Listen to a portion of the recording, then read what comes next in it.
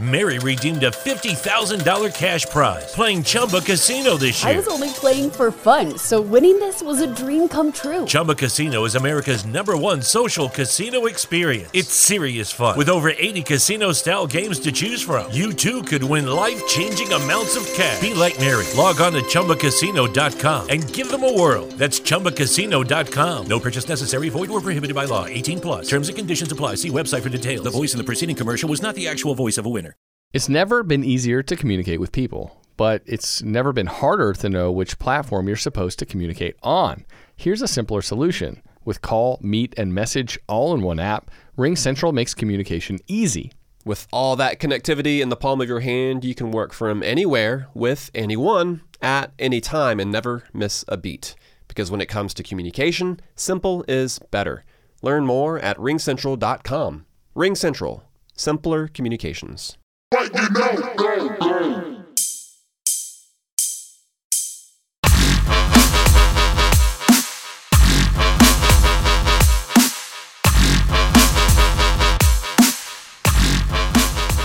What is going on, Blood Sports fam? It's your favorite history teacher, Mr. Parker Ainsworth, here with another edition of FN Sports Podcast, which teaches grade sports' biggest issues, and we have our regular start of the week show coming to you on a Tuesday after a interesting Sunday night recap of Winning Time. If you want to go check that out, go check the catalog. You can go back and look at what we think about Winning Time here and where we think the show is going. I have some predictions for Season 2 and 3 after looking at what actually happens to the Lakers and looking how the first season went down. But for today's show, we got an NBA-themed thesis for the NBA playoffs. But first, let's get to some gold stars and detentions.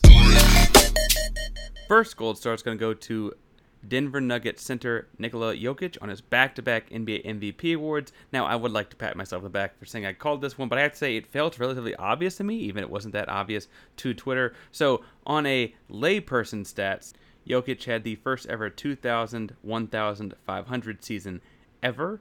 He's the first person to average 25, 13, and 6 in the season ever. Worth pointing out, he's actually averaging more than that. It's 27, 14, and 8. He's the first player in top 10 of points per game, rebounds per game, assists per game, and field goal percentage in the last 50 seasons. And that's all not even saying, like, did you watch the guy play? He's dazzling with the basketball. He's a point center that's really revolutionized how we evaluate position and the game. He's obviously a good three-point shooter, but he's really a point guard because of the way he begins, initiates, and creates offense from the perimeter at 7 foot. But if you put a perimeter guy on him, he can throw you back to the block, put his back to the basket, and go to work. I also thought he was going to win the MVP, and I gave it to him because he led the league in win shares for 48 minutes. Worth pointing out that Giannis Antetokounmpo was right behind him at .281 win shares for 48 minutes, but Nikola Jokic had .296. That's a considerable difference when you see that, like, Giannis was about the same difference above Gobert, but then Gobert at 3 all the way down to, like, Joel Embiid at 5 was really kind of all in the same window, and then Butler at 6 all the way down to really, like, DeAndre Ayton at, like, 10th was kind of also in the same window where, like, Karl Anthony Towns, Kevin Durant right there behind. Like, the gaps are very, very small, and so for Jokic to be that far above in first there, I think certainly had to help his case, because win shares for 48 minutes means that statistically in this metric they've got where they weigh a bunch of things all back and forth, they're calculating how did you impact your team winning basketball games, and so the higher the number there, the more wins you impacted on the season. So obviously being the highest in that is significant when looking at something like the MVP. We did a whole podcast about why the MVP was not going to be DeMar DeRozan back around the All-Star break, and so you can check the catalog for that as well. A little bit friendlier analytic if people are trying to figure out what could be going on here, because not everyone got to watch the Mountain Time Zone basketball games where that's the Sun or the Nuggets, the high and the low there. But for whatever the case, a more traditional analytic that people might understand better is PER, player efficiency rating, which kind of is just a large ESPN made up statistic, but it looks at relatively saying the higher the better, because positives are up here, league averages are down there, and so if yours is above a 15, you're above league average, and he had the highest one of those in the history of the NBA since they've been collecting data on this and went back to the modern era of when the leagues merged, and he has the highest ever. League average is supposed to be 15. That's what the statistic is supposed to indicate, so the average basketball player is going to be around 15. He's at 32.8. Right, that is incredible. Worthy MVP. And so hats off to Nikola Jokic on a great second consecutive MVP award. Second gold star is going to go to Kathy Engelbert, first because of a great opening weekend in the WNBA. The Aces have already knocked off the Mercury and the Storm and look very, very impressive. I want to stress a couple things. First of all, Asia Wilson is must-watch TV, so make sure to go check that out. But also, new coach in town for Vegas, Becky Hammon, so make sure to go watch what she's bringing from her time sitting next to Greg Popovich to the W. I have to say it's been a fun start to the season, even if my Dallas Wings came up a little short against Atlanta over the weekend. I would say that after the first weekend of play, what stuck out to me mostly was that the Sparks are back. And I don't know if the league is quite ready for the Sparks being back. I think it's probably good for the league as a whole if the Sparks are back. If I'm going to put on my analysis hat and say, like, how does it get more eyes on the games, the Sparks being in LA and being a big market and having so much access to ESPN right there and all of those kinds of things, I could see that being really good for the league. But the Sparks looked good. Obviously, they played the Fever and the Sky, and the Sky had to make up. I mean, the Sky did win the championship last year. They did make some auxiliary changes around the roster. They got a same strong core. Candace Parker is a year older. Sloot is a year older, but I think that ancillary pieces may have led to a 7-point win for the Sparks in overtime. Sparks look good, and so I would say Sparks look good. Aces look good. That's a fun rivalry that's frankly just like 4 hours apart, so that could lead to a fun season this summer. Good opening weekend to W. But the other half of this gold star goes to Engelbert, not just because she's the commissioner of the league, wants so well to open up, but because she very publicly Monday said that the WNBA may be open for expansion, and we'll do more in-depth on this later, but I'd like to see the Houston Comets come back. I think there's a way to do it with the people, power to the people, and bring the Comets back to Houston. You have built-in history, built-in marketing, built-in tradition, and frankly, you still have the most championships both in the city of Houston and the most championships in WNBA history without having played a game since 2008. RIP to the original Houston Comets, but let's bring this thing back. Engelbert saying that they were open to expansion. She didn't mention cities, but I have to feel like Houston's on the short list of places to come back to. Obviously, you could also go back to a handful of other cities that lost their teams due to the recession, but man, Houston and the tradition and the love for basketball and the stadiums being already built, feels like we just need to get a Fertitta on the phone. Can we get a Fertitta on the phone? Yeah? No Fertitta? No. Well, let's shoot him a DM. We'll see.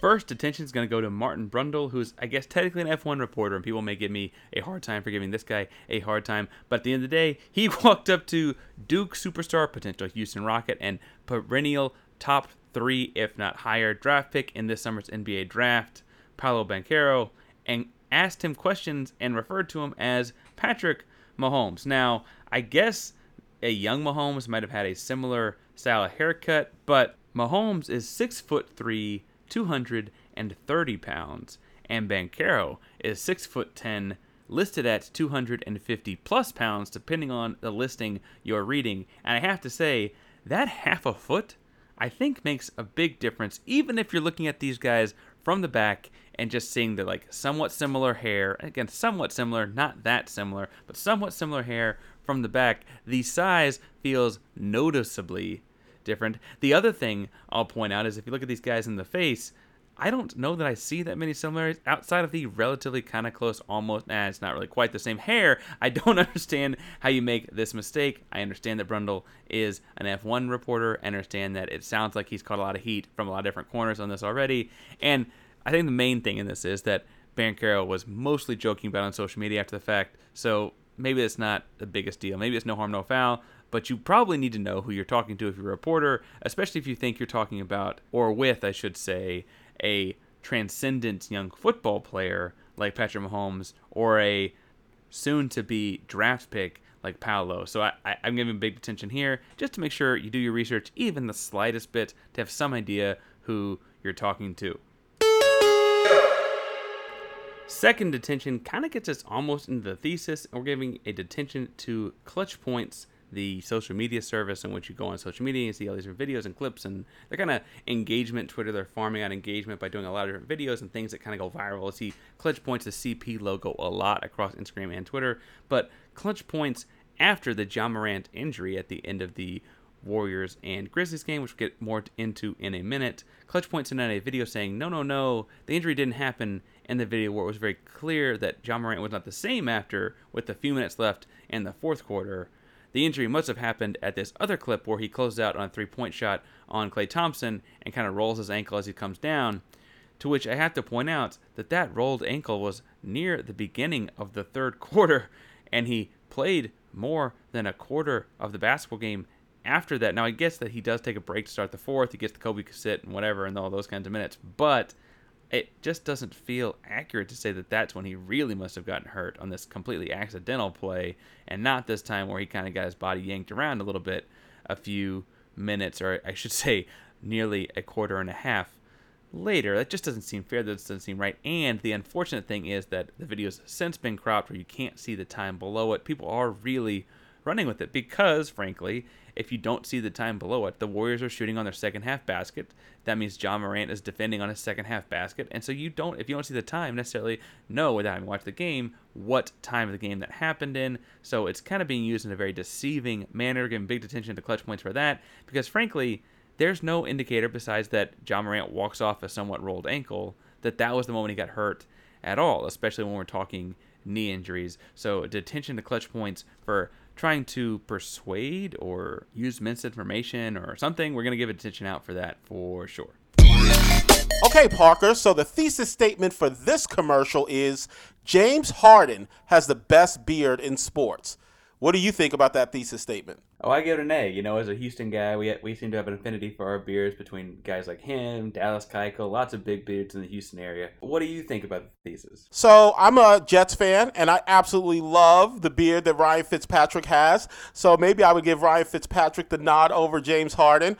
But you're talking to a couple of bearded teachers, and we know a thing or two about making sure that you maintain that mane. So check out the Beard Struggle. The Beard Struggle, they make oils, they make balms. They even have this heated comb to make sure that you get your beard straight so that you're looking fresh. I know I've really enjoyed using the oil they make for my quarantine beard of sorts. It's nice and long these days, but it helps keep it nice and healthy and hydrated. And if you're listening to our show, you can use FN Sports 15 and get 15% off your oils, your balms, your shampoos, conditioners, whatever you need to use to keep your beard looking healthy. Absolutely. Check out the Beard Struggle at thebeardstruggle.com. Whether you're just starting to grow or you have a luscious mane already, the Beard Struggle's got all the products that you need. The Beard Struggle. Feast your face. All right, so as we mentioned in the detentions segment, John Morant did leave the end of the Warriors-Grizzlies game over the weekend with what looked like a bit of a knee injury. I have to point out that John Morant's athleticism is such a big part of his game. A knee injury feels like fairly detrimental to the way the guy plays basketball, but I digress. Shortly after the game, there was a play that started circulating all over Twitter where everyone is pointing to. It looks like that's the moment that John Morant got hurt, and there is a tugging to say, I don't know how violent, what's the rate of violent pushes, a tugging of John Morant's knee by Jordan Poole with a small push in his lower back, in which the back and forth different directions clearly is what kind of twists the knee a little bit the wrong way. Now, the violence of the tweak, I guess, depends on if you live in the Bay Area or Memphis or somewhere in between, but I will say that does appear to be the play that John Morant does not seem quite the same after. As of the recording of this podcast, which is Monday night before the games tip off, Jordan Poole has not been punished by the league retroactively. It's worth pointing out that it was just kind of a hard play during the game. Jordan Poole did not get tossed or flagrant fouled or whatever. John Morant just came up limping. And so, as we sit here, would have taken some sort of a retroactive action to have him face any sort of punishment, and he has not as of the time we sit here recording this. And so, the thesis reads, Jordan Poole should have faced some sort of punishment from the NBA for the play where John Morant was injured. I hear that, and I'm going to go B-. I think that kind of puts me in the minority here. So let's break this down. All right, so part of the reason I pushed this thesis to Monday night and did the winning time thing as the Fan Friday on a Friday that went on a Monday instead of doing both on a Monday or something like that, or some sort of an inverse, was because I did want to give the NBA a chance to see what happened here, because very well could have recorded something on Sunday night about how he should get in trouble, and then Monday we find out that he does get in trouble, because that tends to be the way the NBA works on these things.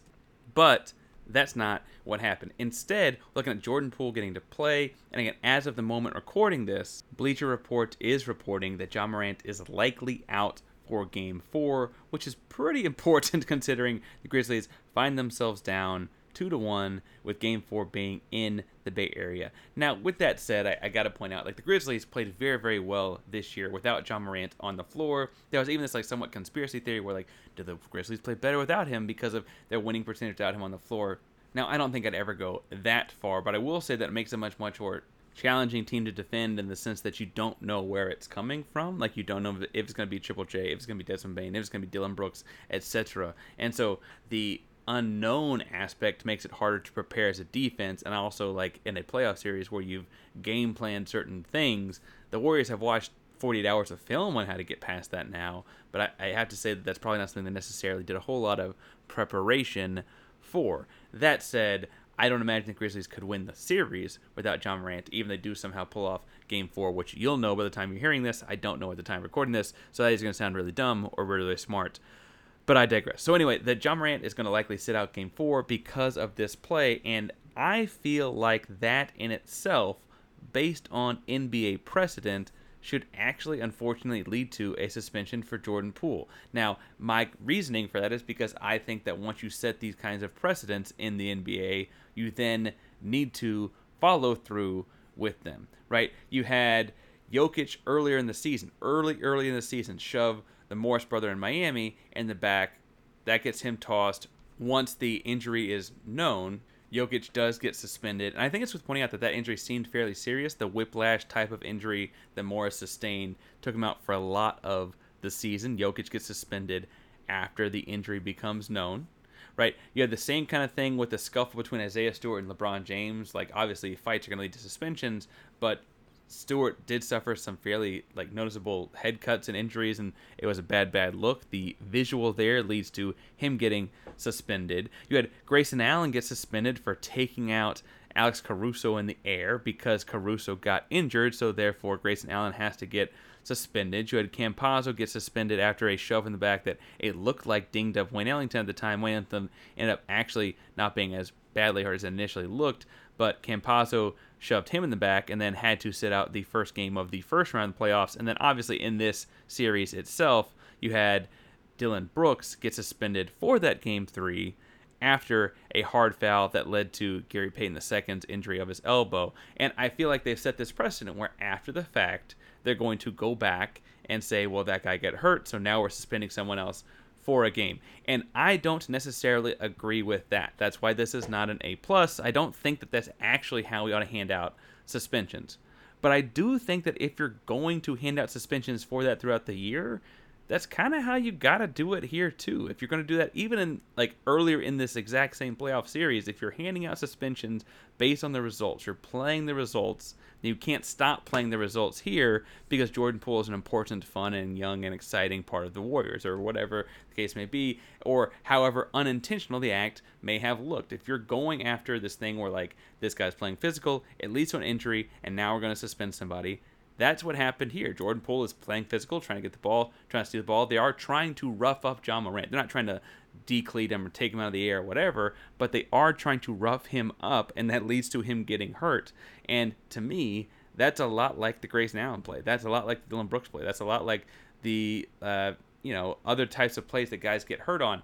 I'd argue that if you were going to suspend those guys, you should probably also do it for the kinds of plays even if the guy doesn't get hurt. If they'd done that for things like Draymond Green, if they'd done that for Draymond Green, if you're listening to this and have not seen the series, Draymond Green took out Memphis's Brandon Clark in the first game and got tossed. Made a big show of it. It was kind of funny, but also kind of like, what are you doing that for, Draymond? Anyway, he pulled Brandon Clark down by his jersey while the guy was shooting a layup, and the guy could have gotten hurt when he hit the ground. He did not get hurt. Brandon Clark was fine, played off, and actually the Warriors ended up winning that game. There's all kinds of articles out there, think pieces about how that really helped them focus in and blah, blah, blah, blah, blah, and all those kinds of things. That may be the case, but what I think really ends up happening here is that Draymond doesn't get suspended because Brandon Clark doesn't get hurt. Even if Memphis thought it was a horribly dirty play, and I think a lot of America was like, what are you doing there, Draymond? You grabbed a guy that jersey was in mid-flight and pulled him to the ground by his face. It's not a suspension because no one got hurt. Whereas Dillon Brooks goes up and pops Gary Payton II across the back of the head on a layup, and that's a flagrant 2. He's going to get tossed, etc.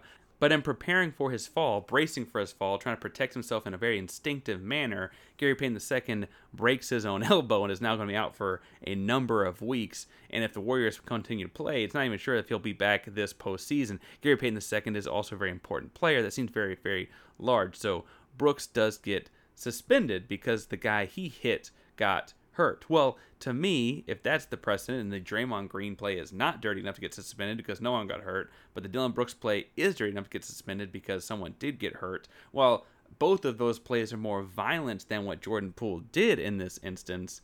It did lead to a guy getting hurt, and I think that that's what's really, really important here. Is if you're going to continue with this, then we have to continue with this. We can't just like let it go and be bygones. Oh no, everything's got to be different case by case, because this is an NBA that cannot live like that after the history of the league as it's been. This is a league that had Tim Donaghy in the early 2000s pulled out by the feds because he was connected to organized crime and was helping fix games in a way that he argued didn't actually affect the outcome because you're just calling out more fouls because going the overs and unders and whatnot. But this is the same league that had that happening in it. There's all kinds of other conspiracy theories about like the iced envelope that led to the Patrick Ewing draft, or the Chris Paul trade getting vetoed, or did Jordan actually go play baseball, or was he suspended for gambling but the league couldn't admit that kind of a thing. That's a whole fun conspiracy theory, frankly. There's all kinds of other things about like Scott Foster and modern reffing and some guys that just cannot win a game that Scott Foster is reffing.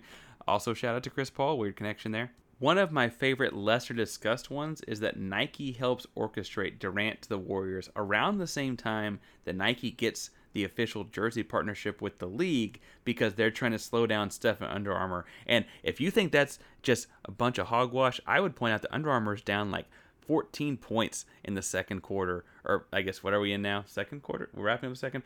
Under Armour's down big time in the stock market relative to other big sporting brands in the United States, and maybe, just maybe, that really did have an impact.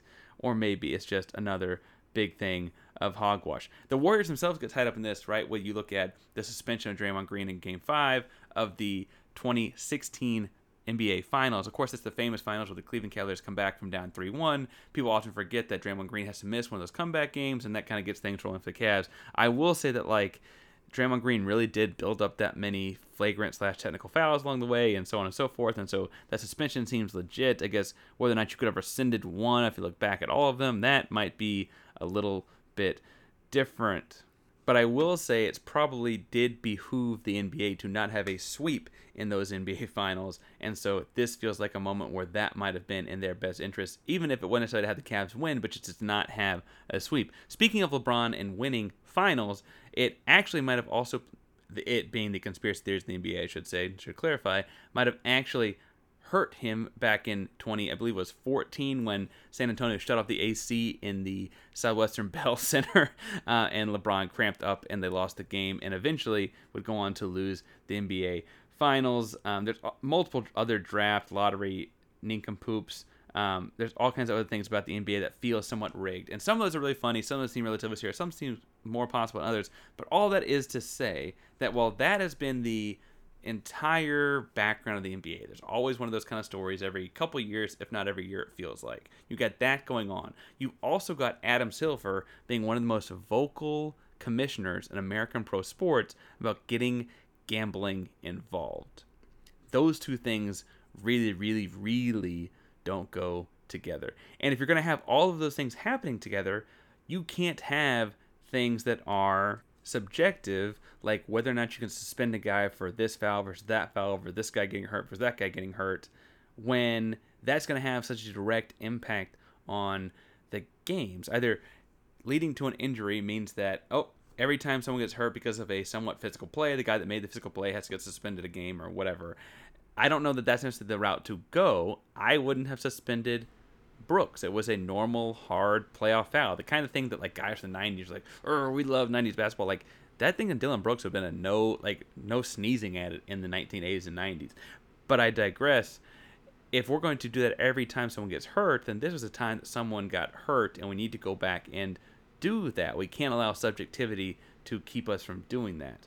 Or, bluntly, if we're going to be subjective, we probably need to push the brakes on the gambling thing, because that's how you get more Tim Donaghys and Scott Fosters in the NBA. So I don't know which way we're going to go there. What I really think I want here is more objectivity in the way suspensions are handed out. The subjectivity in not just the NBA, the MLB, the NFL, Major League Soccer, frankly, even from FIFA and FIBA and so on, the way that those kinds of things get handed out across the board there feels icky and problematic. And I think that's where I sit with Jordan Poole's non-suspension, is that it's too subjective.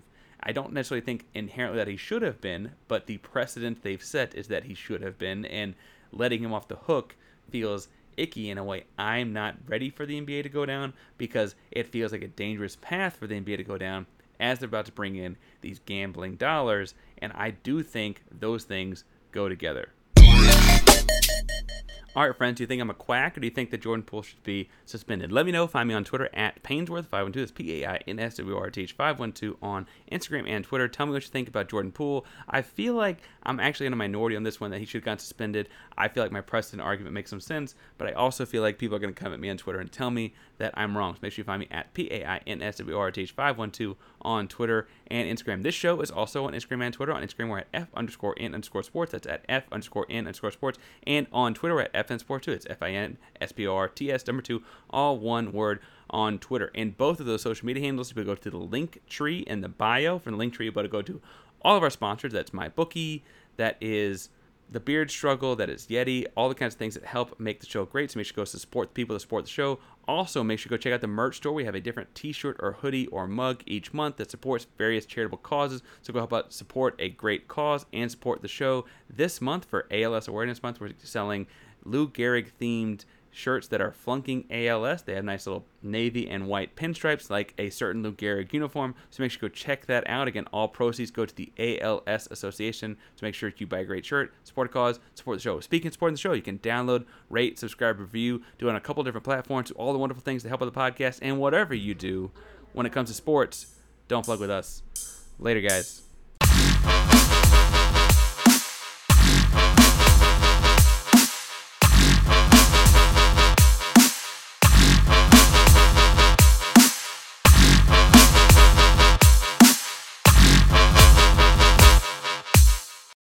Mary redeemed a $50,000 cash prize playing Chumba Casino this year. I was only playing for fun, so winning this was a dream come true. Chumba Casino is America's #1 social casino experience. It's serious fun. With over 80 casino-style games to choose from, you too could win life-changing amounts of cash. Be like Mary. Log on to ChumbaCasino.com and give them a whirl. That's ChumbaCasino.com. No purchase necessary. Void where prohibited by law. 18+. Terms and conditions apply. See website for details. The voice in the preceding commercial was not the actual voice of a winner.